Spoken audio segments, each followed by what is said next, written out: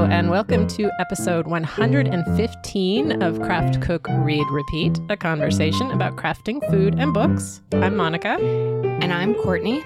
Today is Thursday, May 11th, 2023. A big thank you to all of our listeners, both old and new. We hope this podcast will continue to be something you put on repeat. How's it going, Courtney? Oh my gosh. Okay, then. I have so much to tell you about. I have so much to tell you. Monica and I were just chatting about it felt like ages since we last got together, and we both were so looking forward to meeting up today, but it's really only been one day longer than normal. But we have been busy. Yes. There has been a lot going on. I think that is what's happening. I am in the busiest season, protracted season since before COVID, and it culminates on Saturday, and then I feel like Wednesday. yeah, I do have to go get Nathan from school, and I'm excited about that, but that is easy compared to what else I've been up to. Oh, that's true. The rest of the year feels very chill after this incredibly exciting, life-filled, celebratory spring. Can't wait to tell you all about it. Okay, well, we should get started. We will have on the needles, on the easel, on the table, on the nightstand, and bingo. It is the bingo blast off. We're not quite starting yet, but we need to get ready, people. So, on the needles.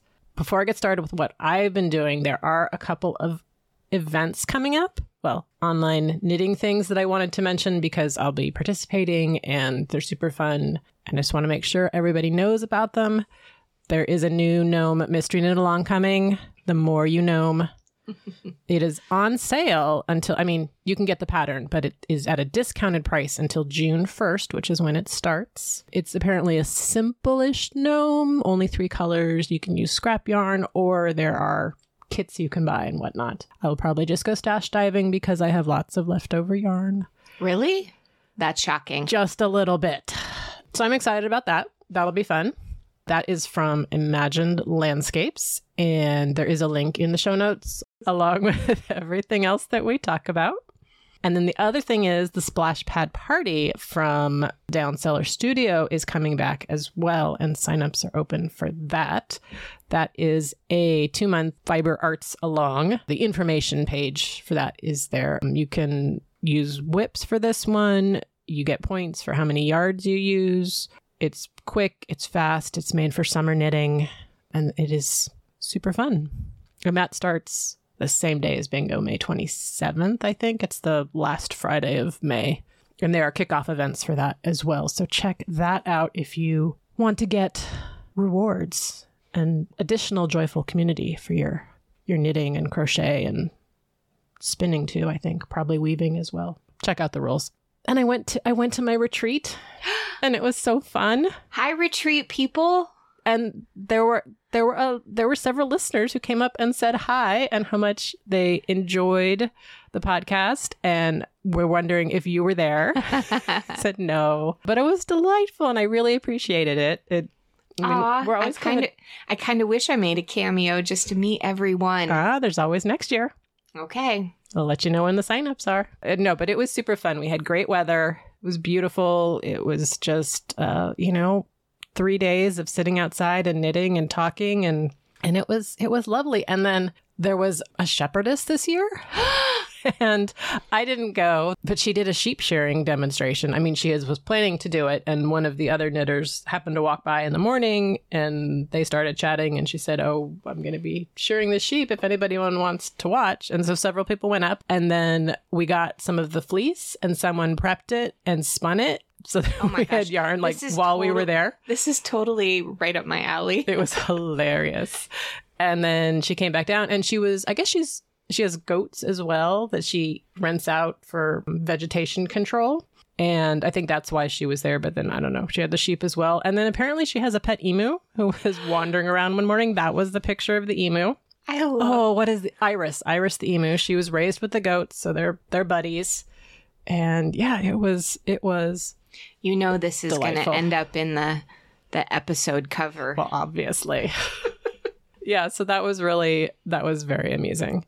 So as far as my actual knitting, I actually got much less knitting done there than I expected. I mean, to be fair, there was a lot of chatting. And then there was one night where I had a little bit more to drink than I expected to. And I just decided, I really don't need to make any knitting decisions or do any knitting. It's just not going to go well. I'm just going to chat. So I sort of floated around and was talking with people, and it was delightful. Was there like a signature cocktail for the retreat? Somebody was making Manhattans occasionally. It's all kind of bring your own stuff. So the cocktails are usually a personal thing. I had brought Cutwater Mai Tais. Ooh. So it's just a canned Mai Tai, and it was delicious, I will say. That was kind of my evening drink of choice. Yeah, it was a lot of fun. But I did do some knitting while I was there. I got there and realized I was halfway through a knocker. I thought I had finished them all, but no. So I finished that one. I turned 4 in total, which was, it's not a lot, but it was nice. And I won a prize. So that was very exciting. Congratulations. Thanks. I was thrilled. It was it's from Alpenglow. I think it's a Christmas ornament, and you can make it light up. So it's sort of a project. You have to like attach the battery, I think. I haven't fully explored it. I'm a little afraid. I think it'll be fine. It's definitely something I would not have purchased for myself, but I've always been I've seen them they've been at Stitches, so I've always been a little curious about what exactly it is. So I think that'll be fun. And then I did work a little bit while I was there on my Vanilla is the New Black sock by Anna Fletcher in the vintage stripe from Yartini, which is, I think I've said this, I acquired in May of 2009. So that is some deep, deep stash yarn. But I finished it when I got back because I came back. I had a couple of concerts. I had some track meets. The season keeps going because my kid keeps doing well. He makes it to the next level of the playoffs, championships. I don't know what you call them in meets. But so I finally finished that pair of socks, and I posted that picture yesterday, I think, which will be almost a week ago now by the time you hear this. They are bright pink, 2 shades of pink and blue and white stripes, and they're very cheerful, and it's very exciting. They look great on your dancer feet too. Thanks.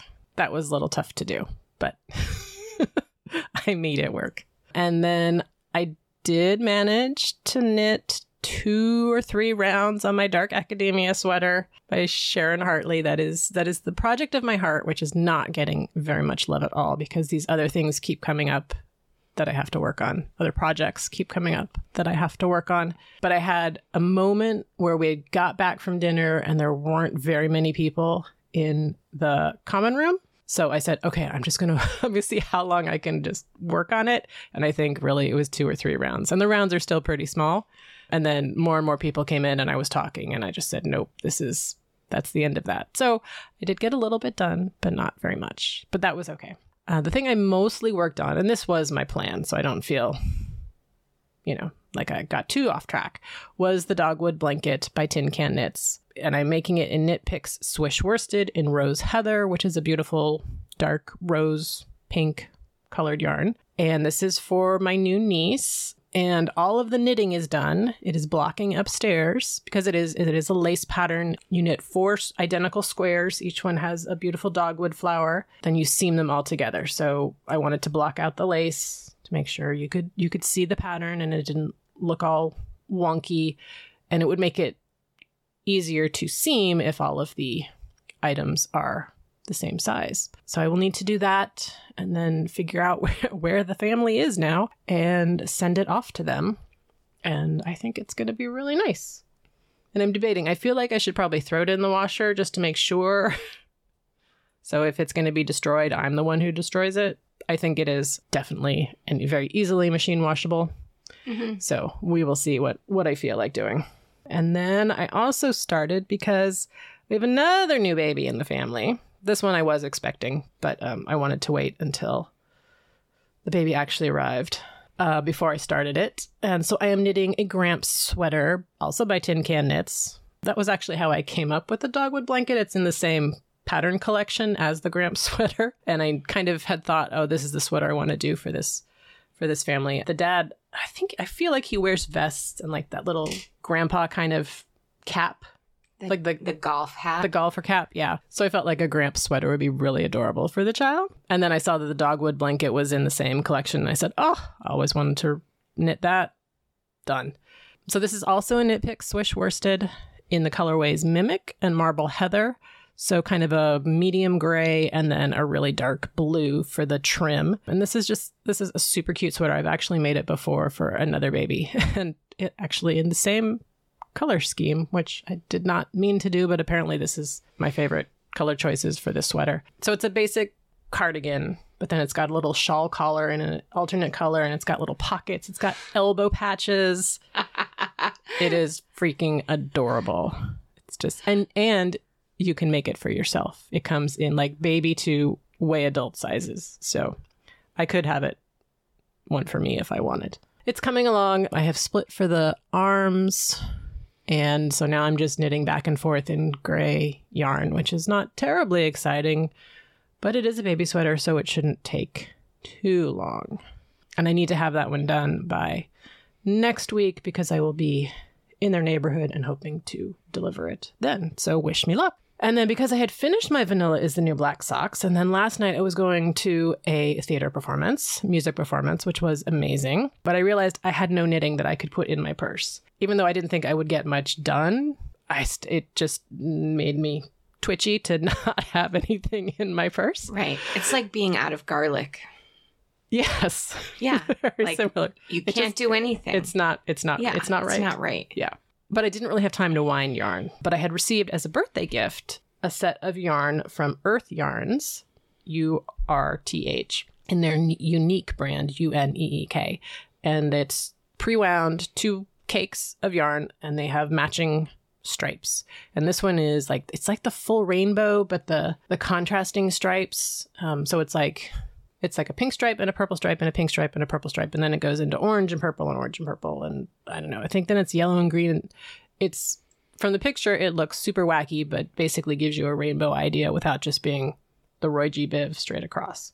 And I've been wanting to knit with them for a while because there are so many colors in the full skein. They include a toe-up sock pattern, and it looks like they might be knee socks. So this could be interesting. So I cast on for the toe-up socks, the Mahali toe-up sock, Mahale. And it's really interesting, actually. It's a different toe cast on that I have not done before. And then the way the increases for the toe are happening, I may have done before that feels vaguely familiar, but it's not how I normally do them. And I was kind of thinking, I'll just do it how I normally do. And I thought, well, no, why? I mean, it's not complicated. It's not any more complicated than anything else. It's just a little different. And I think it's always good to try different things because maybe I will really like it. Yeah. We shall see. And so I got it started. I got, I don't know, maybe an inch of the toe done. Not very much, but enough so that I knew what I was doing. I could tell what was going on. And then I left it on the table and totally forgot to throw it in my purse, which was fine. It was a vocal concert, so I was reading the words anyway because they're all in German and I like to see what's going on. And it was fine. But I was feeling a little bit tense that I did not have any backup knitting. I mean, who knew what could happen in the evening? And then there was no knitting. Finally, the Gridline sweater. I'm going to have to I think I'm going to need to post a picture and I should show you. So I also took this to my retreat and I was working on this at night mostly because it was just knitting. It's just I was working on the sleeve. So it's just around and around with an occasional decrease. I worked in the new skein of yarn. Oh, and you can definitely tell they are 2 different colors. So I'm trying to decide what I want to do. I think what needs to happen is I've got to rip out the other sleeve and stripe it, alternate the skeins, which just makes me, woman. I mean, it's not brave. It's just, I mean, I haven't done it yet also. Patient woman. I guess. You know, I mean, it's knitting. I want to wear this sweater. I love this sweater. It fits. It fits great. I'm so excited. And it's completely my fault. This is why you buy enough yarn. And I thought I would have enough yarn, but I picked a pattern that I was playing yarn chicken with and I really lost. So it's a pattern that you also just can't finagle. Like if it's a regular construction, top down, bottom up, you can rip out parts of it, you could cut it and pick up stitches and work things in, but the side to side, there's no way to fix the length and recover that lost yarn. So poor choices were made by me. Learn from my lessons. I will figure out what to do with it, and it's still going to be super comfy and delightful. I think I might post a photo and see what people think I should do and how noticeable it is. I think it's noticeable. That is all my knitting. I feel like I haven't done that much knitting, but there are a lot of things happening. Yeah, lots of parts and pieces. Yes. Yeah, so but I'm got to finish this baby sweater and then then I will make some decisions about my grid lines, but I should be able to focus on my dark academia and be happy with that. What's on the easel? Well, I'm going to explain what I've been up to for the past 2 weeks, and then people will understand why there's only really one piece happening on the easel. So we went to LA 2 weeks ago, I think. Mm-hmm. We were visiting friends, but we had a day to ourselves. And so we went to a museum. We went to the LACMA, the LA Museum of Modern Art. A museum or an art store, those are my two favorite things. Or a bookstore. Pretty predictable. Fabric store? Fabric store. That's really how I like to spend my leisure time in a new city. This is my first time to LA. I'm so embarrassed to say that. Well, I've lived in California. You've never been to LA? We've driven through, like, on the way to San Diego. Really? I've never been to LA. I did not realize that about you. That is fascinating. But that's like a trivia question. That's like a introducing, like, getting to know your coworkers kind of. Yeah. Courtney's lived in California for almost 22 years, but she's never been to LA. Wow. Okay. And technically, but I mean, you've been to Disneyland. That's Anaheim. I know. Technically true. I mean, it's Southern California. Yeah, I mean, I've been but like LA around. I had never been to downtown LA, Hollywood. I'd never seen the Hollywood sign. Okay. We only had a short time, so I don't feel like I explored Los Angeles by any stretch. And the area around the museum right now is under super heavy construction. And so I didn't even feel like, we got out of an Uber and we were right there. It wasn't very ceremonious. And because I'm trying to paint still lifes, the art that I was drawn to at the museum was mostly still lifes. Some really interesting ones that I took pictures of more for my own reference. The most delightful thing at the LACMA right now is this piece called Metropolis 2. The artist is Chris Burden, and it is basically a mega erector set with car tracks, like little Matchbox car tracks, and our boys, when they were 5, 6, 7, 8, 12, would have gone bananas for this. It's huge. It's like the size of our living room, the structure. And there's all these tracks that go down, and then the cars feed out and go back up conveyor belts. And then it was fascinating. I feel like they would still be pretty into that. Yeah, they would be. I think that sounds cool. We made a video and sent it to them. It was very loud and cacophonous and completely joyful. It was the surprise ringer for me of the visit. There was also a really excellent women on women exhibit that featured women photographers photographing other women and other women artists and things that were essentially from a woman's viewpoint. And it was fun and sad and compelling, and there was just amazing art in there. So I love a museum store, which is no surprise. And as I was browsing in there, I saw this very nondescript tin, and I picked it up. And when I opened it, I realized that it was a set of Koh-i-Noor magic pencils that I have been searching for in the United States for like 2 years. I have only seen them for sale through Etsy, but the shipping was coming from Europe anyway, and there was just always something weird about it. But I found them labeled under the LACMA. It was like a LACMA kit. Magic pencils from Koh-i-Noor, people are going to be familiar with. The core is 3 different colors, like blue, red, yellow. And as you draw with it, different colors, depending on how you turn it, the lead will show different colors, and they're super fun for kids. Well, this magic pencil set it'll have 3 different yellow tones in one pencil. And so as you're drawing with it, you can kind of turn it and get a shade tone from the same pencil. They are so fun to draw with. I did draw a bird at the hotel afterward because I just couldn't wait to get back home to try these pencils out. So I'm very excited to spend some more time with them. Then we came home and I worked on my submission piece for the Pulp Fiction show, which is happening up in Seattle, with Daria Penta, who is on Instagram. She was Hey Hooray, but now she's using her full name. So this is works on paper, and paper is kind of the theme. And so I have this really weird composition of a bird that migrates basically from the southern tip of Africa all the way up to Scandinavia. And I was just thinking, this is it's called a ruff, and it's a water bird. And I was just thinking the different types of wildflowers that this bird would encounter along that journey. They're so different from tip to tip. And there's a butterfly that makes a similar, maybe not the full complete journey, but so I have the butterfly and the bird sort of in conversation about their migration. I think I'm calling it Notes on Migration. Ooh. I'm showing it to Monica. So it's very colorful and cheerful. Yeah, I think so. And it features African wildflowers, South African wildflowers, and Scandinavian wildflowers, and maybe even a little from the Indian, subcontinental India wildflowers that they might encounter. And I really like it. It's kind of weird, and it has a typewriter with a sheet of paper in it that they would be making notes. I don't know. I kind of love it. I'm having fun painting it, and that goes off later this week.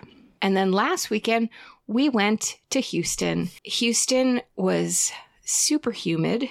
I didn't get very much painting or drawing done at all, but art-relatedly, I did go to Jerry's Artorama, which is a Texas-based art store, and I thought that it was going to be big because Texas, but I guess the headquarters are in Austin and I was in Houston, and so it was just a regular sized art store. I could not resist a set of 2 sets. One is landscape themed, one is seascape themed, Charvin acrylics. I haven't been painting in acrylics. I kind of have no business buying these, except that I felt like I needed an art-based Houston souvenir. And I'm excited to paint as soon as all of this great life stuff settles down a little bit. I'm thrilled that TSA let me put that in my checked luggage and bring it home. And so now I'm home with new art supplies from these 2 places and lots of ideas, and I almost have time to paint. So I shall report back. Excellent. Very fun. Yeah, vacation craft supplies are the best. Yeah, if you can't actually be making, buying supplies for your next make is kind of the next best thing. So true. On the table, I wanted to say thanks to Coffee and Yarn on Instagram for her delightful little Melissa Clark's Dinner in One review. She posted that she has been cooking her way through it after waiting for a long time at the library, which is annoying, but also good because you can test out a cookbook before you invest in it. She said, I tried 3 recipes so far, and they've all been creative, easy, and fulfilling. Plus, her adaptations make it easy to accommodate the multiple dietary preferences in my house. So, yeah, thanks for letting us know. It's always exciting to hear that. I'm cooking from it too right now. Oh, are you? Uh-huh. I was just thinking I should get back to it because I did enjoy it, and I didn't purchase it for some reason. I think I had it on my birthday Christmas list, and then nobody got it for me. So sad. If only there was another holiday coming up. Gift-giving opportunities for me. Maybe I'll have to buy it for myself because, yeah, it was good. We'll have to hear what you think of it. I'm liking it. Okay. I'll tell you about it on the table. Excellent. As far as what I have been cooking, boy, one is home, so it's been a little bit family favorites week. Not a lot of super new recipes, but I want to say it is officially springtime because I made the strawberry rhubarb cobbler. That is probably our family favorite dessert. or I don't know, maybe it's just mine, but I make them eat it. I know my husband likes strawberry rhubarb. I mean, everybody, it was gone because there are 4 of us now. It was gone. There was maybe a bite left for the morning. We just blasted through it. So that was delicious. I used the recipe from Field of Greens. I think it's the second Greens cookbook. Anyway, it's fantastic. And then I made a corn chowder from How to Cook Everything Vegetarian. Yum. And actually, it sort of came to this in a roundabout kind of way. I was trying to figure out what to make with beans this week or last week, which might not seem like an intuitive journey. But I was looking through my beans that I have from my bean club. Oh, also, very exciting, one of the women at the retreat, while she was there, got her notification that she has been invited to the bean club. So that was very exciting. I have an art friend who was able to join the bean club, and she too was very excited. Yeah, so that was great. So she came over to tell me. I was like, oh, it's so cool. So that was really great. So anyway, so I was going through all the beans, and one of them, they have little descriptions on the front of what it's useful for, what it works best in, what it tastes like. So these were the snow-capped beans, and they're brown and white, and apparently they taste like potatoes when you cook them. So I was thinking, okay, what could I do with them? And I came up with corn chowder with the beans instead of the potatoes. And there was a vegetarian corn chowder, and it was super simple. It is not corn season yet, so I just used frozen corn. Actually, that made it more simple because the original recipe has you boiling the corn cobs to make the broth. So I just used vegetable broth, frozen corn, and the beans, which were pre-cooked. It would have been nice if I could have added some ham or something in there. Obviously, I didn't. It was still quite delicious, really easy. And the beans did kind of taste like potatoes. So it gave that nice, chowdery flavor and feel. So that was a fun. You probably I could have done half beans, half potato, and been just to, if you're trying to ease into this bean scene. Yes. I mean, yeah. You totally could. You could have also just done just potatoes. Yeah. So. But I love that you're using those descriptors on the package to help guide your adaptations. Yeah, and it was a good way to think of something different to do with them. I feel like I've gotten a little bit in a rut of doing chili or beans and greens, or I did the pizza beans last night, which delicious. And actually, I was out of all my white beans, so I had to use a brown bean. So that gave it a little different flavor. Just trying to think of different ways to use them that aren't the ways I'm always using them. So I was pleased with my innovation. I don't know if it's exactly an innovation, but it was for me. And then last night I pulled out I Dream of Dinner, So You Don't Have to, which is a delightful cookbook.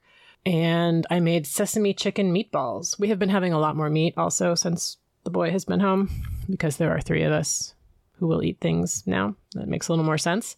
And I roasted a sweet potato for my husband because it comes with a sauce, with a tahini sauce that was part of the sesame. And so and it was really a delightful recipe. Her recipes are all very simple and use ingredients in interesting ways. So this one, you make the sauce and you use part of it in the meatballs to moisten and bind it together. And then the rest of it goes on top as a serving sauce. So it was delicious. The problem was, because it's sesame, it calls for tahini. I always have tahini, except apparently last night. So moment of panic, did a quick internet search for substitutes. Peanut butter seemed the obvious one. And I did actually have peanut butter, which also I generally have, but I thought that about tahini. So it ended up being more of a peanut flavored sauce than sesame, but I mean, it was delicious. And yeah, no complaints. The meatballs were baked, served with rice, and you roasted the broccoli as well. She has you roast the meatballs and the broccoli, or actually broil them all together. So I couldn't do that. I mean, it took an extra 8 minutes to broil them separately, so that was fine, especially since I prepped the broccoli and then broiled it, and then while that was happening, I prepped the meatballs, so they were just ready to go, and it was very quick, very efficient, and quite delicious. I would say, even though there were only 3 of us eating the meatballs, we probably could have used more I mean, it was a pound of ground meat, but it only made 12. So you only get 4 meatballs, which was enough for me, but I felt like leftovers would have been nice or some extra ones for the kids. So note to self to work on that for next time, but I did like that recipe. What is on your table? Well, given my jaunts around the West Coast and beyond, not a whole lot, but I did make a gigantic batch of classic breaded chicken that got us through our home stint for the most part in between trips. And then last night, I also have been cooking from the Melissa Clark Dinner in One. And there's a recipe that's like sliced potatoes. I forgot to write it down. Sliced potatoes and chicken with garlic and capers and lemons, because my cup runneth over with lemons. The capers were such a great twist to freshen up that dish. And of course, it was super easy, all on one tray. Loved the capers. I did super sliced, like with the mandolin, thin potatoes. So everything cooked fast. The recipe calls for, I think, chicken thigh, like a bone-in chicken. And I had chicken breasts. And so I cut them up and it went even faster. And no complaints. It was delicious. And next time I'll just add more capers because we really like them. So my table's been pretty quiet. However, for my out and about, I want to mention this incredible thing that we tried in Houston. It's called a kolache, which if you ask somebody from Houston, they're pretty well known in Houston. There's all different kinds of kolache places. And it is a Czech bun, basically, that's stuffed with either sweet or savory fillings. And the dough is kind of a yeasted, it seemed to me more like a brioche dough. The sweet ones are open faced, so you can see the filling in the top of them. They look like a pastry kind of. And then the savory ones, at least at the place where we went to, was a closed bun, so the filling was inside, which meant, when you opened a box of chocolates and you don't know what's what, that's kind of how that felt. Although they wrote a little key on the box for us. So the savory options ranged anywhere from egg and cheese. Wait, so how big are they? They're like a decent sized bun, like an empanada or a big dumpling. Dumpling? Yeah, I guess. Or like a steamed bun here. The dough isn't very thick. It's maybe 3/8 of an inch all the way around on the savory ones. It's really wonderful. It's a little bit sweet, but it went great with the savory stuff. They had ones filled with like pizza flavoring. There was a ranchero one. There was spinach and feta. They were delightful. It might be something that I want to attempt, although the brioche dough, that's a little bit of effort. I think the traditional kolache in the Czech Republic are filled with poppy seeds, like a cream cheese type filling, or sweet cabbage. But I just love learning about a local favorite, and this was super delicious. So that's fascinating. That's what was on our table. Nice. All right, on the nightstand. Oh my gosh, Monica. Okay, so my reading has been weird. I'm just going to say that. You're binge reading. I am binge reading. The problem is I've had 2 big honkin' books that I could not get through. And so I would take a break and read something light and fun. And as a result, the only things I have read are light, fun stuff. So I have 3 Sue Graftons. And light fun being murder mysteries. Well, it depends on your definition of light and fun. And then 3 romances. Well, one of them's not really romance, but it was still light and fun. One of the books I will definitely get back to, and I do want to finish that one. I don't know why. Anyway, I got distracted by the romance books, to be fair. The other one I haven't decided what I'm going to do with. Anyway, Sue Grafton. Yes, 3. I have been listening to them. They're just great. They're just in the background. So I'm walking the dog or doing the dishes. And I really like Kinsey. She's snarky and funny. And I have really enjoyed the mysteries as well. Is it still 1983? I think it's 1983. Yeah, I don't think we've gotten through the first year. It's a bad year for murder. Is. I mean, yeah, Southern California. Yeah, she has not had a birthday yet. She's still 32, but her landlord has had a birthday. So he is now, I think, 82. I think he was 81 when it started. So we are moving along. But I was talking to people about this at the retreat, and someone said, yeah, they don't get out of the 80s. So, which is fine. It's every month, every couple of months. So there's only 25 books. So even if you did 4 a year, you're not getting out of the 80s. Which is partially why I'm enjoying it. It's just fascinating, like the memories that are coming back, which I'm going to talk about a little bit. But anyway, so I read D is for Deadbeat, E is for Evidence, and F is for Fugitive. So in D is for Deadbeat, guy shows up at the office and asks her to deliver a cashier's check for $25,000 to somebody. Can't find the person, so she needs to find the person and then deliver the check. I mean, 25 grand is, even now, that's a lot. So she thinks the whole thing is a little sketchy, but agrees to do it because she needs the money. But she waits for the expense check to clear, which it doesn't. So she goes off to look for him, and then things start to go sideways, and we're off to the races. Is that what we decided on?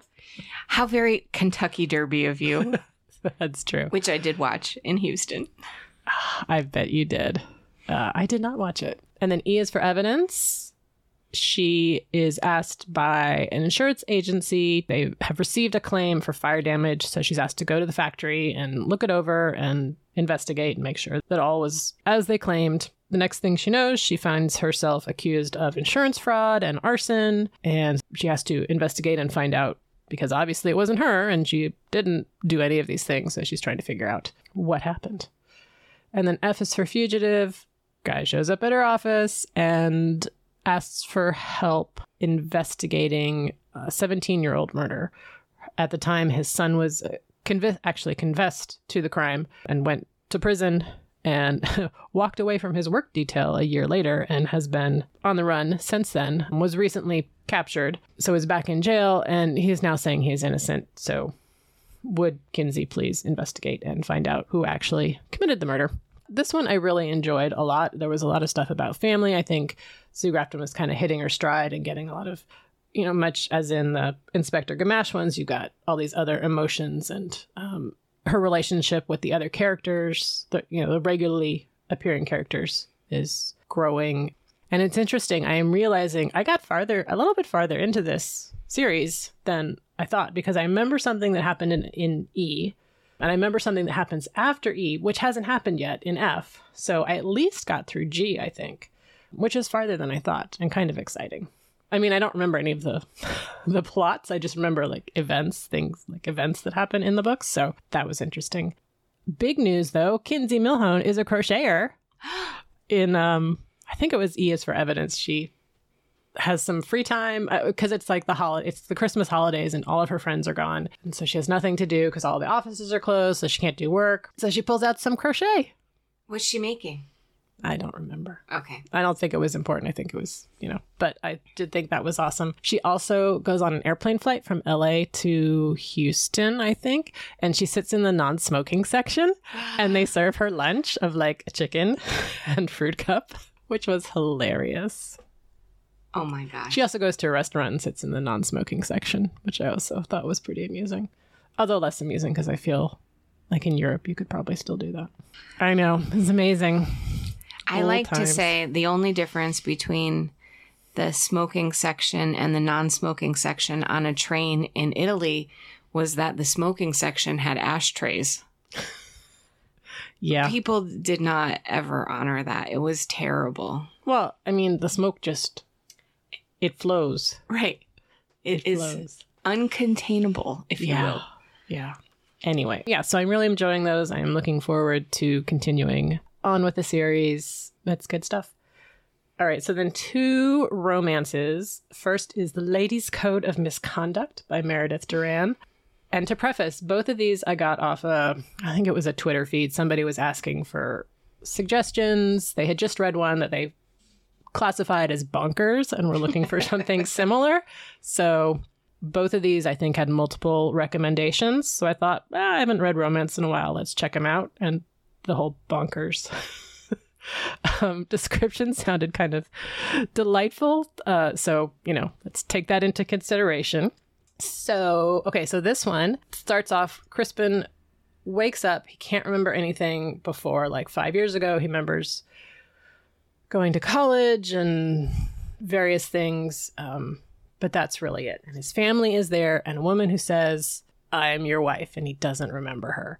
And then she says something about like, "But I'm really sorry. I didn't mean to. You weren't supposed to survive. We can get it annulled if you want." And he's kind of still dealing with the concussion and doesn't know what's going on. So we flash back 3 months. He is a politician who is not very nice. I think we're in like the 1850s right now in England, obviously. He's trying to be prime minister, and he is using intimidation and bribery and blackmail and all those lovely things to gain power, as one does. And Jane's lives with her uncle, who is also a politician and not a very nice one. And so Crispin, through various means, gets her to agree to spy on her uncle. And in return, he offers to get her a fake marriage license for whoever she wants to be, whoever she can get to convince to be her husband, because she has a fortune, but it's not hers until she gets married. And her uncle's great plan is that she will marry his son, who is also not nice. So Crispin gets attacked, knocked out. When this happens, he's not expected to survive. So she goes, gets the marriage license, and she figures, oh, I'll just pretend to be married to him, and then he'll die, and I'll have my fortune, and it'll be fine. Except that he survives. So now it's a whole thing. Is he going to remember? What's going to happen? We're pretending to be married. How far can this go?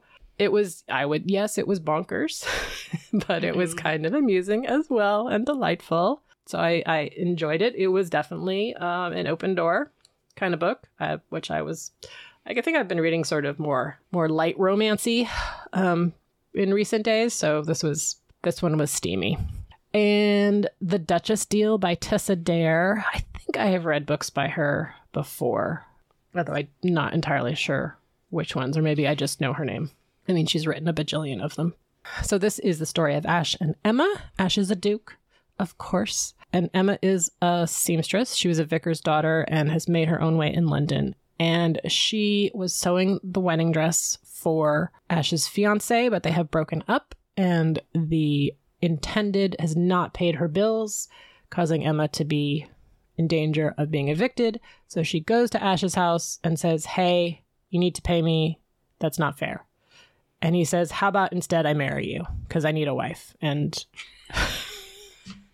gee, he has some issues that cause him to want a wife, just like a wife at night, and we'll live separate lives. And as soon as we have a kid, you can take the kid and go live in the country and have a delightful life on your own. Obviously, it doesn't quite go like that. There are plenty of shenanigans that ensue, and it's also delightful. You're really selling this one. It was adorable. It was adorable. Really? Yeah. No, I enjoyed it very much. I mean, it was bonkers. There you go. But that was what I was expecting. The premise is completely ridiculous. But you know what you're getting. You know what you're getting with these. It was delightful. But then the one that I very much enjoyed, which is not actually a romance, and actually I think it's young adult, which I don't usually enjoy, The Dead Queen's Club by Hannah Capin, which is, let's take Henry VIII, but make it high school.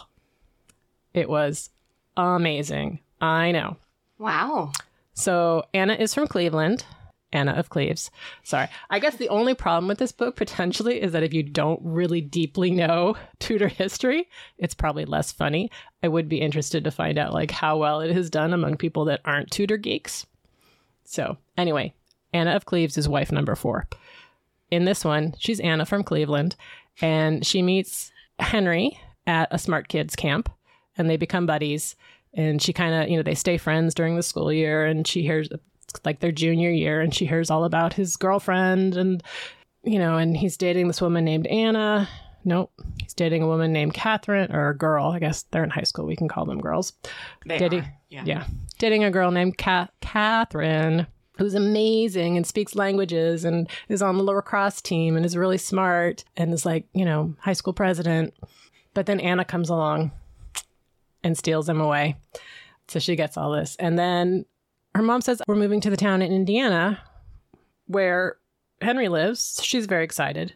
So Henry and Anna at the beginning of senior year, date for like 2 weeks. And she comes to find out that on prom night, Anna died in an explosion, and her brother. And it's all very mysterious.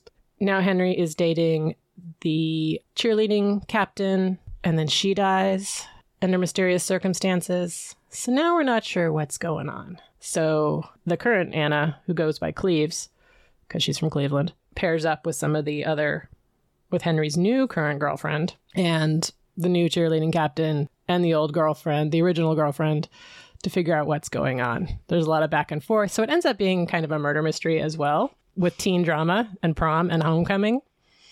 And so that's how you get in like the crowns, because they're both, they're homecoming queen and prom queen. There's a lot about, how we view girls dating and how they try and operate in the world. It was delightful. It was really fun. It was a dark, dark romp. And it helps that Tudor history inside out, backwards and forward. They make one of the newspaper reporters is named after the Spanish ambassador at this time, who we know a lot of Tudor history because he wrote snarky letters home. I mean, you still get that in the character, but I don't know that you would find it quite as amusing if you didn't know that. It reminded me to a certain extent of the musical Six, in how they relook at the characters and how, especially the fifth wife, how people view what she did and how she behaved and who was responsible for those things, and a feminist retelling of Henry VIII. It was delightful. And that's all my books. I don't really have that many either because I have been so on the go. But in keeping with our murder mysteries, I did very much enjoy The Thursday Murder Club by Richard Osman. Oh, yay! What a delight. Right? This is the most endearing group of elderly septuagenarian crime solvers ever. They are so real and not doddering. I just loved this foursome and their Thursday Murder Club, and they meet in the puzzle room, and one of them is just superbly adept at getting what she wants out of the police and then investigating on her own and going rogue, and I can't wait for the rest. There's several more. Like there 4? Are 2 more at this point, I think. 2 or 3, I think. And then one, this first There's 3 one. total, I believe. Okay. And then like the 4th. And I think he is contracted for 6 total. And I think there's a TV show that they're working on. So that'll be fun. Totally. Yeah. Because Steven Spielberg is doing the motion picture. So that is nice. Oh, is it a movie? Uh-huh. Oh, okay. We'll see how that goes. So this one, there's a murder kind of in plain sight, and they have to eliminate. There were so many people there that they have to eliminate who done it. So they're 4 older people. They all live at like a retirement village. And that's how and then there's various clubs. And so they have created the Thursday Murder Club. For fun. But they don't call it that. What do they call it? They call it the Thursday Murder Club. They do, but on the schedule it's something else because they don't want random people trying to join it. I don't know. It's like Japanese printmaking or something. Oh, they meet in the puzzle room, which cracks me up. And I really like, they're not stereotypical, they're not complaining about arthritis the whole time. They have real depth and interesting lives, and they feel more real. So, delightful read. Then I read a super weird book called Cursed Bread by Sophie McIntosh. And this is a bizarre, weird, somewhat epistolary novel with a highly suspect, unreliable narrator named Elodie. She is the baker's wife. She is, I don't know whether to trust her or not, even when the book is done. So they're in this small town in rural France, and it feels like post-war. This ambassador and his wife move to town, and they're meant to do a census. This couple is entirely compelling to everyone in town because they're new and they're wealthy and they're beautiful. Everybody is suspect of them, but also very nosy, and they want to get up close and see inside their house. And the washerwoman is washing the wives' underthings and showing everybody. Oh, that's only the tip of the iceberg in the inappropriate side of this book. This is definitely I wouldn't say open door, but how do we say, like, it's risque in a weird, uncomfortable way. Not in a good way. Not in a great way, no. What is compelling about this, though, the reason why I finished it, is that it's based on a true mystery. In 1951, in the outskirts, in the like rural part of France, I forget the name of the town, there was a mass poisoning. And a huge population of the town died from poisoning. And nobody really, it was 1951, nobody ever really figured out why. And this book makes a supposition. And it's that thread, this weird thread that you're navigating along with Elodie's uncomfortable, voyeuristic thoughts, if you will, that keep you going. Okay. I'm also reading 3 other really gigantic books that I really want to be reading, but was traveling and traveling with it. This is the only time when I feel like, okay, invest in a Kindle already. So I'm eager to get to my other book selections at home, but these were the only 2 I finished in the stretch. Birnam Wood. Birnam Wood is one of them, which came up in, I'm watching The Diplomat on Netflix. This is non sequitur. We normally do not talk about TV very much, but The Diplomat with Kerry Russell. So good. So excellent. And there's a Birnam Wood reference in that. Oh, that's right. Yeah. So I really got to get cracking on Birnam Wood. Yeah, that was a good one. And that's it. That's all on my nightstand. Well, my nightstand is a towering pile of incredible books. I just need to be at home. You need to be at the house to read them. Right. Yeah. Details. Yeah. All right, bingo. Yay. It's time almost. Almost. So it will start Friday, May 26th. Oh, it's not the 27th anymore. It's May 26th. And it will end Monday, September 4th. Is this our 4th or 5th bingo? I forget. Well, it's our 4th or 5th bingo. We've been doing this for a while. So, I mean, it's all going to be the same, but we're going to talk about what that means in case you are new. So we will, well, I say we. Courtney's going to update a bingo sheet. Yep. And it will be available through our Craft, Cook, Read, Repeat Instagram. You'll be able to just grab a screenshot of it there. But if you would like a copy for your printing purposes.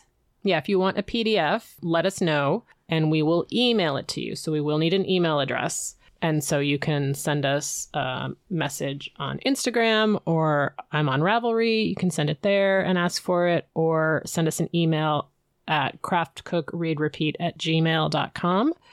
And we will send you a PDF version that you can print out and play with, or, leave on your computer and play with. Quite frankly, whatever works for you.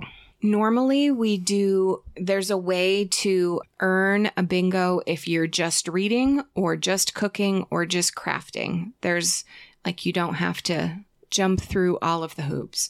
But in order to get a blackout, you do need to be multifaceted, if you will. Yes. And to enter, there will be prizes. We don't know what they are yet. We sort of pick them up along the summer route. Yes.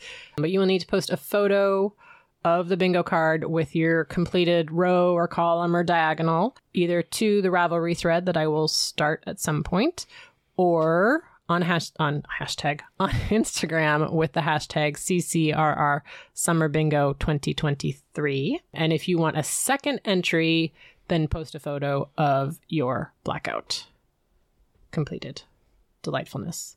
I mean, it's bingo, right? We know how that works. So it'll be various options. There'll be types of books to read, themes, things to cook, things to craft, or not even things to craft, ideas. It's just for projects.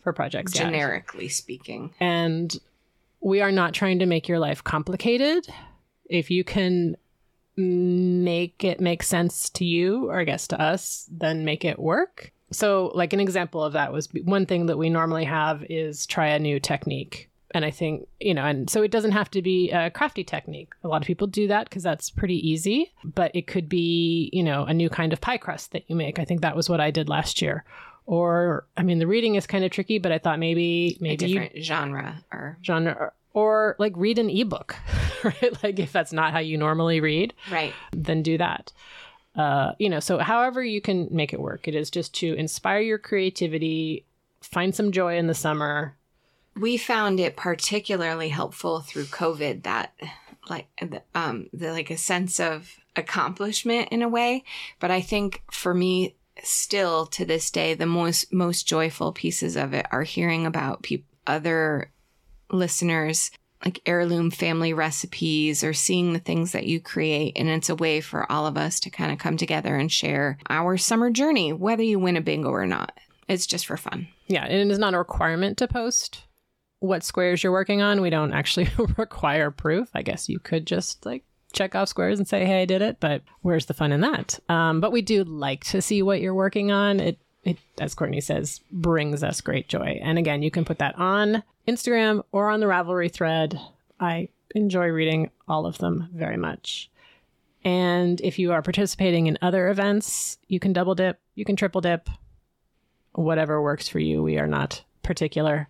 And We're honestly, not if you bingo can, police. you can make something work for 2 squares, go for it. I think the only other one of our squares is usually read a book that one of us has recommended, and what I actually mean is just something that we've read. Yeah. It doesn't. We don't actually have to have liked it if it sounds good to you. Although if I really don't like a book, I don't tell anyone. Well, I mean, there is that. There's that. Yeah. I think that's it. If you have other questions, let us know. We'll be probably posting the bingo sheet within the next week or so. I think it'll be ready. But then we don't really get going until Labor Day or Memorial Day weekend. Yeah, here in the US, yeah. So it is Friday, May 26th. That's super fun. I'm looking forward to it. I don't actually know what changes she has made to the bingo sheet, so I'm pondering things that I think might work. I have We do have a theme. fun theme. Should we talk about the theme? Well, we did get a great suggestion from Susan, who is Suna PSP on Instagram. And she, knowing my absolute obsession with birds, suggested that maybe we do a little bird themed bingo. And Susan, you're absolutely right. We're going to. And I don't mean that everybody has to become amateur ornithologists this summer, but we're going to tuck in a birdish suggestion for just one, maybe, for each category. And we will make it as easy to achieve as possible. And I will say, if you are looking for a bird themed book and have been paying attention to the Twitter storm about how to lose the time war, I have read that book, so that would count. That could be a double square. And all the Anne Cleves books are bird heavy Yeah, too. there's a lot of it. How to Lose the Time War has birds on the cover. It was really good. Someone tweeted about it, and it just somehow took off, and that book, which came out 2 or 3 years ago, went to like number 6 on the Amazon bestseller list out of nowhere. So Wow. very exciting. And for those of you who And it was a really good book. for those of you who aren't into birds so much, then you'll really appreciate the cooking. Oh, we have plans. We have plans. Oh, this is going to be fun. Okay, then. All right. So until next time, make sure to do something you love every day. Thanks, everyone. Bye. Show notes can be found at craftcookreadrepeat.podbean.com. You can find us on Instagram as craftcookreadrepeat or Courtney SF, that's CORTNEYSF. On Ravelry, I'm Magdon, MAGDON. And if you have any questions or comments, email us at craftcookreadrepeat@gmail.com. Thanks for listening.